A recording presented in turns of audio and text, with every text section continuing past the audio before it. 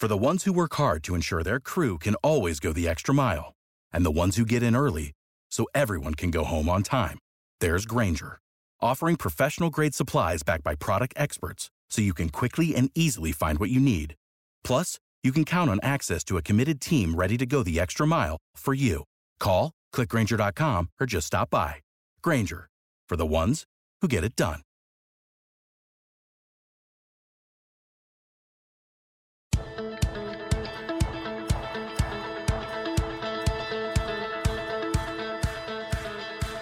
Hey everybody, it's Joe Trippi. Welcome back to That Trippi Show. Thanks for listening. It'll be hard to top Bob Woodward's contributions to the recorded audio medium this week, but we're here to try. Alex, we're 53 days away from Election Day. What are people talking about this week? Well, it'd be hard to downplay this one, but by now everybody, Joe, has heard the soundbite. The question is... What soundbite? Which one's that? The president, in his own words, February 7th, telling Woodward in striking detail just how much he understands about how deadly and dangerous the virus is. It goes through air, Bob. That's always tougher than the touch. You know, the touch, you don't have to touch things, right? But the air, you just breathe the air. That's how it's passed. And so that's a very tricky one. That's a very delicate one. It's also more deadly than your strenuous flus. So, Joe, other shows will have given everyone listening to this kind of the knee-jerk reaction to that clip by the time people hear this. But the question I have for you as a campaign manager is, if you're Biden, how do you use this? Jump right on it, and he did. They got on it right away. I mean, this is really debilitating for a whole bunch of reasons. But one of the things I think they should do now is let it play out for a few days. Let the social media and the president's response. I mean, it's been ridiculous. You can't act like he didn't say it. It's tape. It's him saying it. So I think they're doing that. The tape matters. It's not an anonymous source. But sometimes you just want to let this play out. Let it. If you respond too fast and too hard, a lot of people may not know what you're talking about. Although this thing is spreading so hard and so fast that by the time people hear this, just about everybody already has heard it. So, Joe, it seems like this kind of undermines one of his strongest arguments about the economy. Yeah, right? Well, that's what I'm saying here. You have, you have this lie on tape. There's 6 million positive tests, 200,000 dead. The economy's collapsed, and he knew it. He knew all this was going to happen. I mean, he knew the danger of this virus, and he's admitted it. He used to be able to say, "Hey, I had a great economy. Who knew how the coronavirus was going to knock everything out?" Well, he did know, and he could have, had he reacted faster and actually urged people to wear masks and did the shutdown earlier, understanding the danger. Maybe we would be having that V recovery he promised, but that's not happening, and it's no longer a valid excuse. I mean, this really undermines, not just for everybody who believes that he's mishandled the coronavirus crisis, but also has just pulled out from under him his own argument about why you shouldn't blame him for the economy being in a shambles. So I think that's very, very bad for him. I think the other thing, though, I think that's going on and playing into this that people need to think about is, look, we all saw him call McCain a loser for being a prisoner of war. I like people who don't get captured. We've seen him denigrate soldiers repeatedly, and then you have the story come out in the Atlantic of him calling our troops and our military, losers and suckers because they joined up to serve. Like, what was in it for them? I mean, it's all. But he never said any of that. Denied it. Never happened. Well, here he is talking privately to Bob Woodward about something completely different. And one more time, we have him saying something that he's now saying he didn't say. Well, we got him on tape. We got the tape, right. The whole thing, this is like just another kind of just the weight of it all, and the weight of Bob Woodward's the tapes that he's released, let alone the book, because we don't know what else is in there yet. I'm anxious to see. But just the weight of all that actually confirms a lot of things people were concerned about with him. So I think it's a real problem, because the one thing I can tell you, and Alex, you've seen it with me, and we look at the focus groups and polling and things that are out there right now, in things we're working in, there are a lot of Trump voters who strongly support him. But there's a group that are still with him, have concerns about him, only somewhat approve of what they've got real concerns, angst about their vote. They're there, but they're weak Trump voters. And, you get to a place here where he may hold 85% of his base, but if 15% are wavering, this isn't good for him. Again, with the 6 million positive tests out there, assume some of those 15% that are wavering, that were within that group, that know somebody who's sick and suffered, or even lost their job. Like that. Yeah, all that. His approval remains right now in the low 40s. This doesn't help Donald Trump. Right. It ain't adding anybody back. Yeah. It doesn't do that.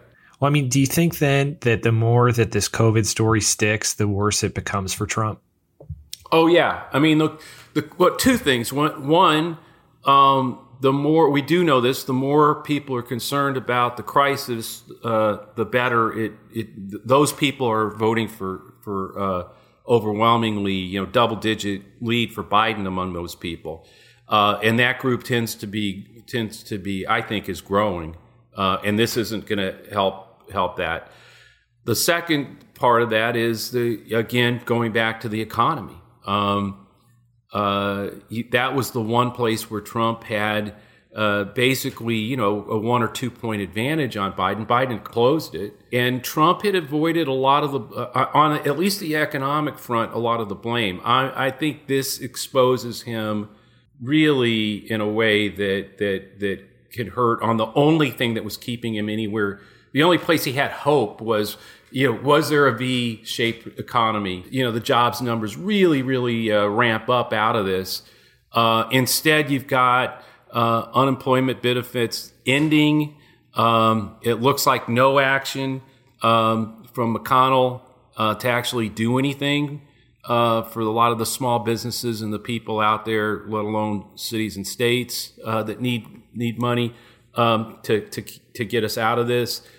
This could really just end up sort of accelerating loss of his weak supporters that we're already seeing. In fact, particularly with older voters, where Biden has actually gone into the lead with them.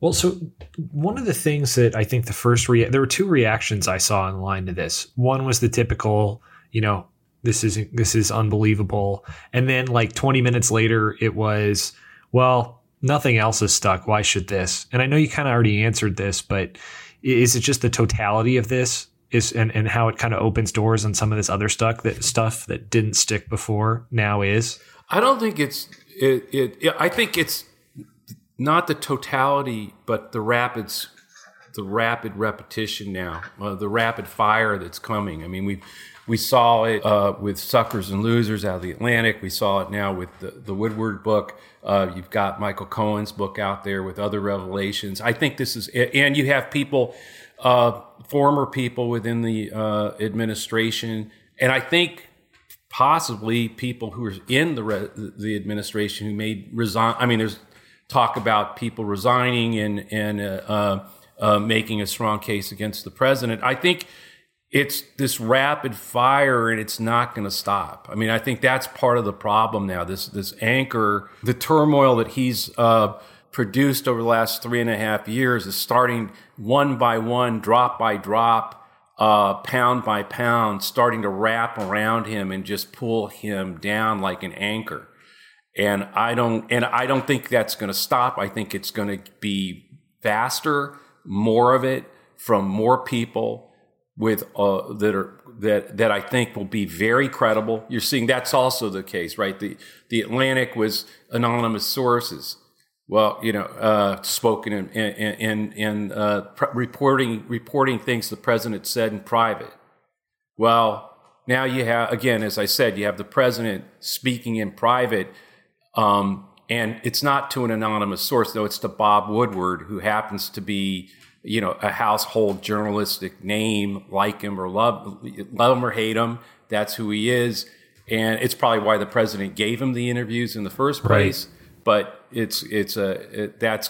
that is not going to stop. It's going to right. Somebody in the White House said this was, quote, supposed to be the do-over interview, and it was like, my question is, I mean, you got to assume though this was like the tease for the book, right?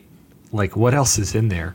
Well, that's my point. That this isn't the last thing we're going to hear out of this book, nor is it the last book or the last sort of known, credible name that will come out. People will see, but I just think this is going to be it's going to be crushing how fast more things come out between now and November.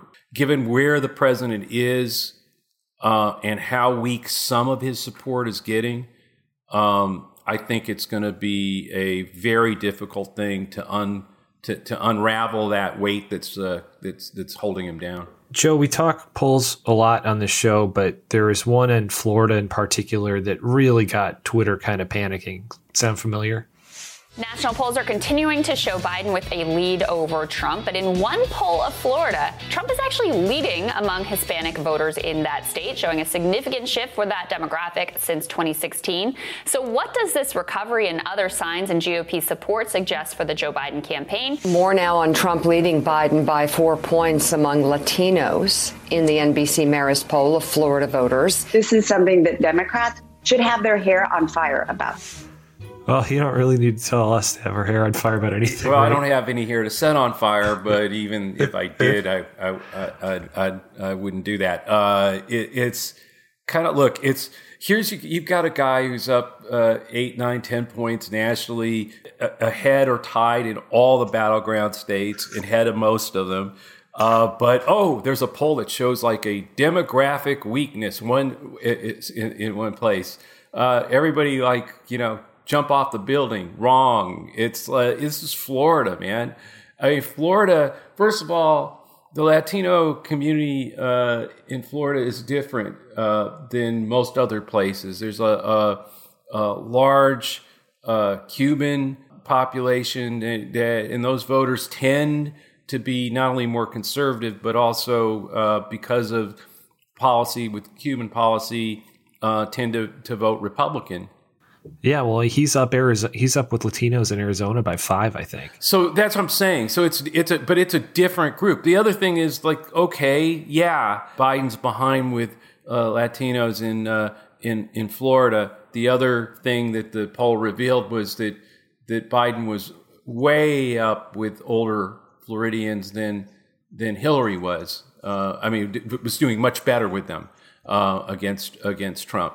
So, look, the demographics can move around, but here are some things that people need to remember. One, we've got, DeSantis, the governor of Florida, is very unpopular. A lot of seniors and people with pre-existing conditions are in Florida.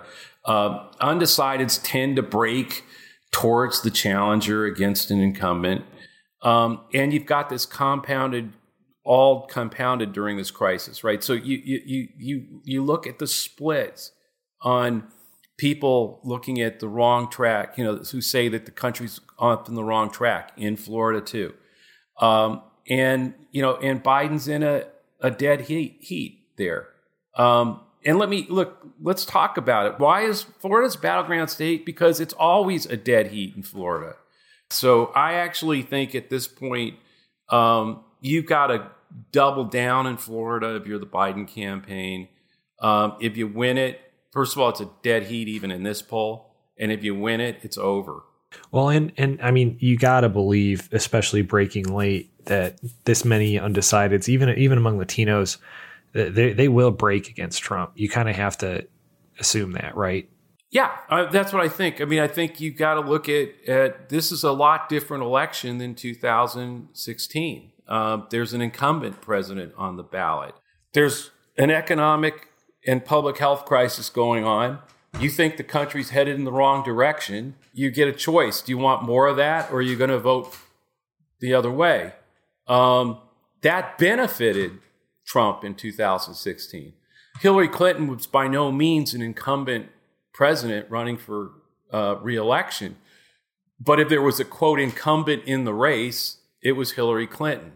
Certainly a lot of Trump voters wanted to change that. And he was, an excellent candidate at exploiting that urge that people had. Now the shoe's on the other foot. He's the incumbent. People think the country's on the wrong track. People are out of work.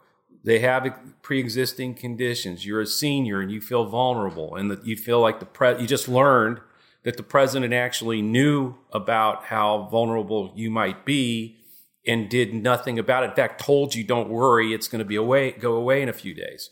I think that group is likely to, if you're undecided in the end, it's likely to move to Biden. Unlike 2016, where it was more likely, in my view, that any undecideds would either stay home, and several did, or vote for Trump.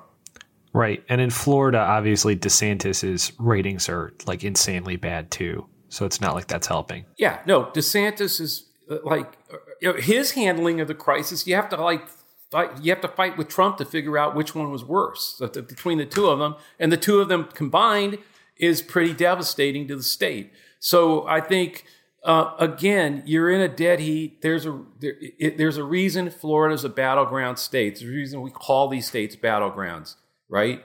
But the fact is that it's a place where, if you look at where Biden is ahead in Michigan, in Wisconsin, Pennsylvania, and he is, maybe 4 points in Pennsylvania, might be 7, but he's ahead. If you look at those places, if you look at Arizona, where it looks like the president is pulling back there, because Biden's ahead. You look at all these places. If you win Florida, and I mean, you're in a dead heat. The guy has spent $1 billion knocking the wind out of you, and you're still in a dead heat in Florida. Go for it. I mean, go for it. We win Florida, it's over. So one of the big concerns in the primary even was how much of a cash advantage Trump had coming into this race, no matter who came out of the primary. But it kind of quickly seeming like that's not really the case anymore.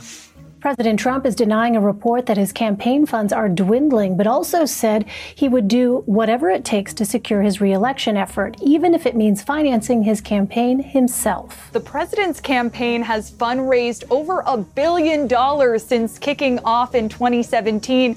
And of that, they have spent well over $800 million. And so a lot of campaign expenses here that raised eyebrows among campaign aides prior to Brad Parscale, the former campaign manager's ousting back in July. So, Joe, $800 million later, more than that now, he's down 12 points, right? So let's dissect this for a second. His campaign is not out of money, but he'll do $100 million of his own money because they may need to do that. For sure. And they spent $800 million, seen not a whole lot for it. I mean, literally, this is the Brad Parscale. Remember when he did the launch of the Trump Death Star? Yeah, that tweet in April. Was that April? Yeah. The Trump Death. It's too bad we can't do visuals on this stuff. Yeah, podcasting really is a visual medium. Show them the Death Star tweet. What did the Death Star do?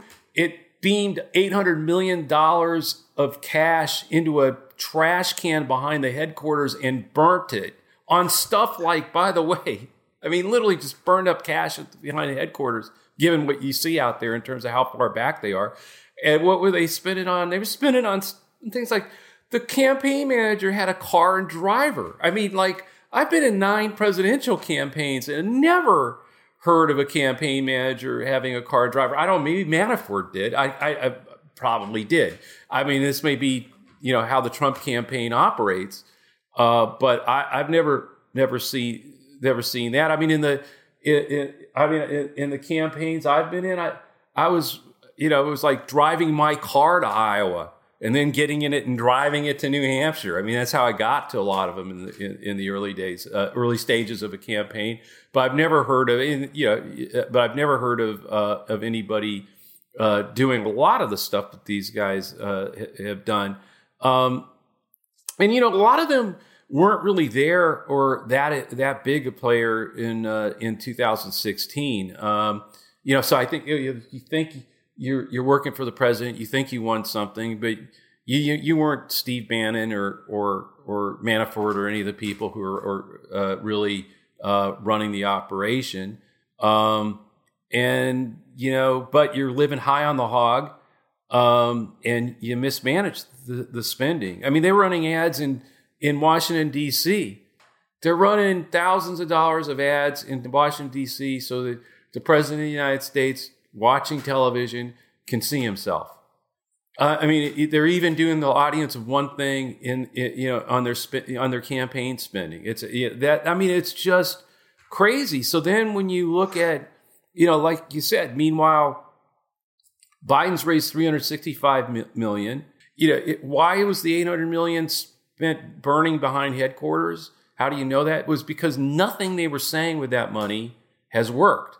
I mean, not the scary Law and Order ads or any of those things. I mean, you could see them move some voters here, move some there, but right, but he's down 10, 12 points. Yeah, Biden's still in the same place after all of it. So you got a couple of problems. My good friend David Doak, who I learned a lot from, he always said that that the worst place you could be in a campaign is when you fired all your rounds, spent a whole lot of money, and found out it's not working, because then it turns into a real problem. Because it's not working, that means people stop giving you money. I mean, it all starts cascading once you get to that place. Once you've done that, and it sure looks to me like that's what the Trump campaign has done. That's why you see them. We talked about this when they pulled out of Michigan for a little bit. Why? Well, it's because it wasn't working. They've now pulled out of Arizona, it looks like, on television. Again, I think it's just not working. At the same time, we're now hearing they're running out of money. And that Biden he's raising more. Money begets money. He's raising more. He's expanding, putting staff into places and really going hard at these key battleground states. And Trump is, I don't mean that he's pulling back. He's pulling back in key battleground states. If you pull away from Arizona, then it's no wonder that they're starting to look at Minnesota, right? Because if you're going to pull out of Arizona, where are you going to make that up? You've got to go somewhere with that. It's not working in Arizona. Let's go somewhere else. So I just think that this is really a problem. I don't think, by the way, if Trump donates $100 million. Yeah, what are you going to do? You'll have to figure out something that I'll have to eat. But I'll eat it, but we'll figure that out. No way. I mean, that's beyond eating my shoe. Okay, if he gives $100 million, that's beyond eating my shoe. We'll figure it out. But I think the problem they've got now, given that they've spent $800 million raising and spending it, they've done that, and none of it has worked. You have to ask yourself, okay, we magically give them $2 billion more dollars. They have no argument. They have no argument that they've been, with that $800 million, with all the focus groups, all the polling, all the message testing, all the stuff that and the data analytics. Remember the great Cambridge Analytica, you know, all that stuff that they've been spending and going after people with highly targeted messaging. And guess what? None of it's working. Right, it's gone. So now let's give them $2 billion. What do they? You have no argument that works. So that's my point. You've got Biden is raising money hand over fist, and he's got arguments that are working. And not only that, the president plays straight into them by talking to Bob Woodward and making it clear that Biden's right. I wasn't telling you the truth. I did mishandle this whole thing. This was dangerous, and I let it go. And that's why the economy isn't where all the arguments that Biden's been making and that have been working. It was Donald Trump who just put fuel on there, and now give him some money. So that's what makes me think if they did have another billion, that maybe they stop trying to persuade at all. I mean, just forget about it. That we're likely to see is more pulling off the air in states and putting more money into doing the only last thing you can do when you're in their situation, which is find people who didn't vote in 2016 and drag them there. I mean, just somehow get them to vote in a place when they didn't even vote for him in 2016 against Hillary Clinton. Right.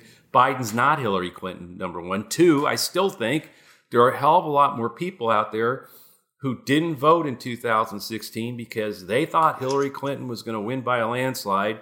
They didn't think there was any way Donald Trump, who they thought was in imminent danger, but they didn't think there was any way he could win. And they really didn't have great feelings about Hillary. So, hey, you know, why I got better things to do on Election Day. Well, I don't think any of those people feel that way after 3.5 years of Donald Trump. And we already know he's weakening with people who did vote for him in 2016. So if he's weakening with people who were so on fire to vote for him in 2016, and he's losing steam with them, I don't know if how do they get people who didn't have the steam to vote for him in 2016 to actually have the fire out there to come out now. I'm not saying there aren't some. I just don't think it's going to work. Well, and if you're looking for like some kind of bullet to either fire people up or break one way or the other, you got to start looking for him at things like a debate. But I don't know if you saw this, but apparently he's not even doing debate prep either. Well, I mean, look, God, would that be a horror show? I mean, just a horror show. I mean, I've done debate prep for presidential candidates. I mean, all kinds. I mean, all of them, and or a lot of them. But I mean, all types. The kind that have literally you don't realize it, but they're recording everything that's being said in debate prep, and then you go out and watch them in the debate, and they're firing. Right? I mean, Howard Dean was good at that. John Edwards was like that. Dick Gephardt. They had that kind of skill and ability. I've also had people, I'm not going to go into it, where, at different levels where you could debate, you could prep them 10 or 15 times. It didn't matter. They were still going to go out there and say what they wanted to say. And so we're talking about Donald Trump here. Right. Yeah. Which of those is he? And we know, and we know he really studies that briefing book, that debate prep briefing book. He's got that stuff down cold because he's going to read it all. No way. So you could prep, and I don't think there's a damn thing you could do to stop what he's going to go out there and do what he's going to do. And by the way, those candidates are always easy to bait. I mean, you can send your candidate out there, know exactly what to say to make him lash out. I mean, Kamala Harris, the debate that would be great to watch would be the Kamala Trump debate, because you can just see how almost anything she says just takes him out of his game and he loses it. So that's what I'm trying to say. So I think he's a mark in a debate. And I think the other thing is I think people are going to be really surprised about how good Joe Biden is in a debate because the expectations are so low. So low, yeah. And he basically has to show up. Yeah, so I just think, I don't know what good it would do to it doesn't surprise me at all. Shouldn't surprise any of us that Donald Trump's not doing debate prep. I'm sure that'll be is his campaign is actually like feeding into the low expectations for Biden because they're basically saying he's not even going to show up. He's not going to show up. And he probably will. He's already said he will. Yeah, no, he's going to show up. And I think the problem is, again, I keep saying this. It's like the whole thing that's driving this election is chaos versus community, division versus coming together. It is the embodiment of Donald Trump and Joe Biden. I'm not sure that it's going to do the president a lot of good to stand podium to podium and put that contrast clearly on display. And so you have to ask yourself, so the president is chaotic through that debate? What's that set up? And Joe Biden, who he is, his decency, his civility, let's put that on display. Or we have teleprompter Trump show up, the guy that talks like this. Yeah, he loves it. I read today that the coronavirus is going to go away magically in a few weeks. Okay, that's the guy that shows up. Yeah, that's what I said. It's one of the two, right? And so I think either way, that contrast benefits Joe Biden, particularly where the Trump campaign has set expectations. Joe, the other story that I think in a normal week probably, and I say this a lot, would have gotten a lot more coverage was Facebook finally did something about disinformation. And of course, it was predictably totally half-assed. They're banning ads, but not in the way we thought. They're banning new political ads only the week before the election. What do you think? I think it's one of the dumber things I have ever heard, even for Facebook. So the way I understand this, you can run ads the week before, and if the ad ran the week before, it gets to run in the last week. So you're going to have keep it up. Yeah, you get to keep it up. So great, you make an ad, the ad that you really want to run in the final week. You program it to run the ad to 2 or 3 targeted people, so it registered in the week before, and then you go crazy with it in the final week. It's literally nothing. It's more of they get the PR value of saying they did something when they absolutely didn't do a damn thing. If anything, it probably hurts some challengers, some campaigns that may be inexperienced in terms of thinking through how they can get around the rule. My experience, though, is that most campaigns they're very good at figuring out what the rules are and then exploiting them. And Facebook has created like the most exploitable rule I've ever seen. I mean, too little. It's not even saying it's too little is crazy. It's like it's nothing. It's nothing. Yeah. Was that a listener question? No, that was a me question.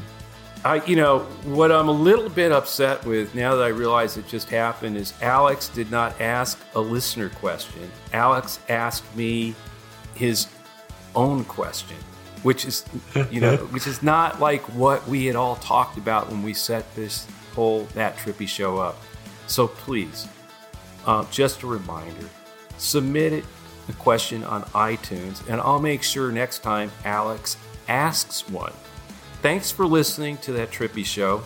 Please tell your friends, give us a rating, and I thought he was really sharp about us to pull that fast one on the question. I'll do better next week. See y'all next week. Thanks so much. Joe.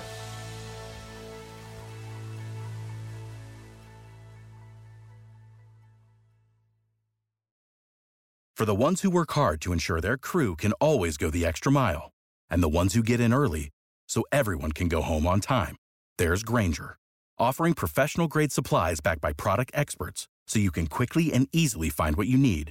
Plus, you can count on access to a committed team ready to go the extra mile for you. Call, click Grainger.com, or just stop by. Grainger, for the ones who get it done.